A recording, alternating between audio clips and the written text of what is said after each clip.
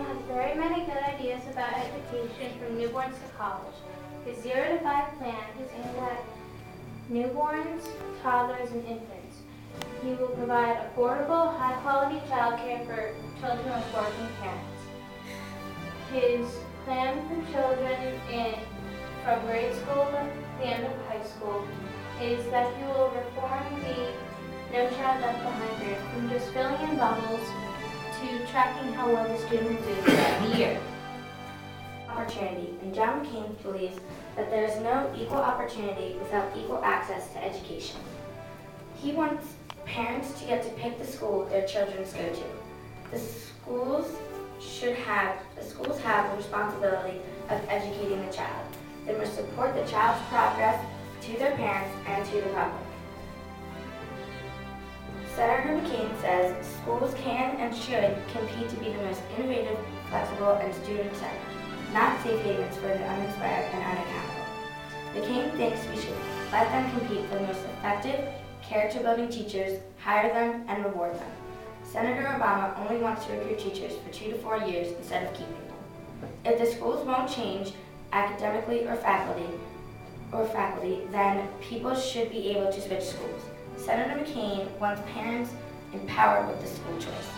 John McCain will fight for the ability of all students to have access to all schools of demonstrated excellence, including their own home. We're going to switch topics again. We're going to move on to the environment. And for the Obama team, we have Meg Lingo. And then for the McCain team, we have Maddie Stearns. If Senator Obama is elected, he will follow these plans to help prevent global warming. Obama wants to ensure that the nation, that 10% of our electricity comes from renewable sources by 2012, and 25% by 2025. For American industry. John McCain believes that it is imperative to have a global solution to global climate change. John McCain will engage the international community in a coordinated effort by actively engaging to lead United Nations negotiations, permitting America to lead in innovation, capture the market on low-carbon energy production, and export to developing countries, including government incentives and partnerships for sales of clean tech to developing countries. He also will provide incentives for rapid participation by India and China, while negotiating an agreement with each. Everyone would like to know what's going to happen with the war in Iraq if either Obama or McCain wins as president. Well, Obama has recently said in one of his interviews that fighting a war without end will not cause the Iraqis to take responsibility for their own future. He thinks every country should take their own responsibility in their own hands and not have anybody else tell them what they should do. Also, fighting in a war without end will not make America safer. McCain, on the other hand, wants to keep our troops in Iraq until 2013, when he thinks the war will be won. A large majority of the American people, including huge numbers of Republicans, strongly disagree with McCain's idea. For the United States to support the government in Iraq to become able to govern itself and protect its people. He strongly disagrees with those who support withdrawing American troops from Iraq before that has occurred. He believes that if we just pull our troops out of the war zone, then Iraq will probably attack us. But Barack Obama wants to end the war in Iraq with an immediate withdrawal of troops engaged in combat operations. The best way to secure long-term peace and security in Iraq is to establish a stable, prosperous, and democratic state that poses no threat to its neighbors and contributes to the defeat of terrorists.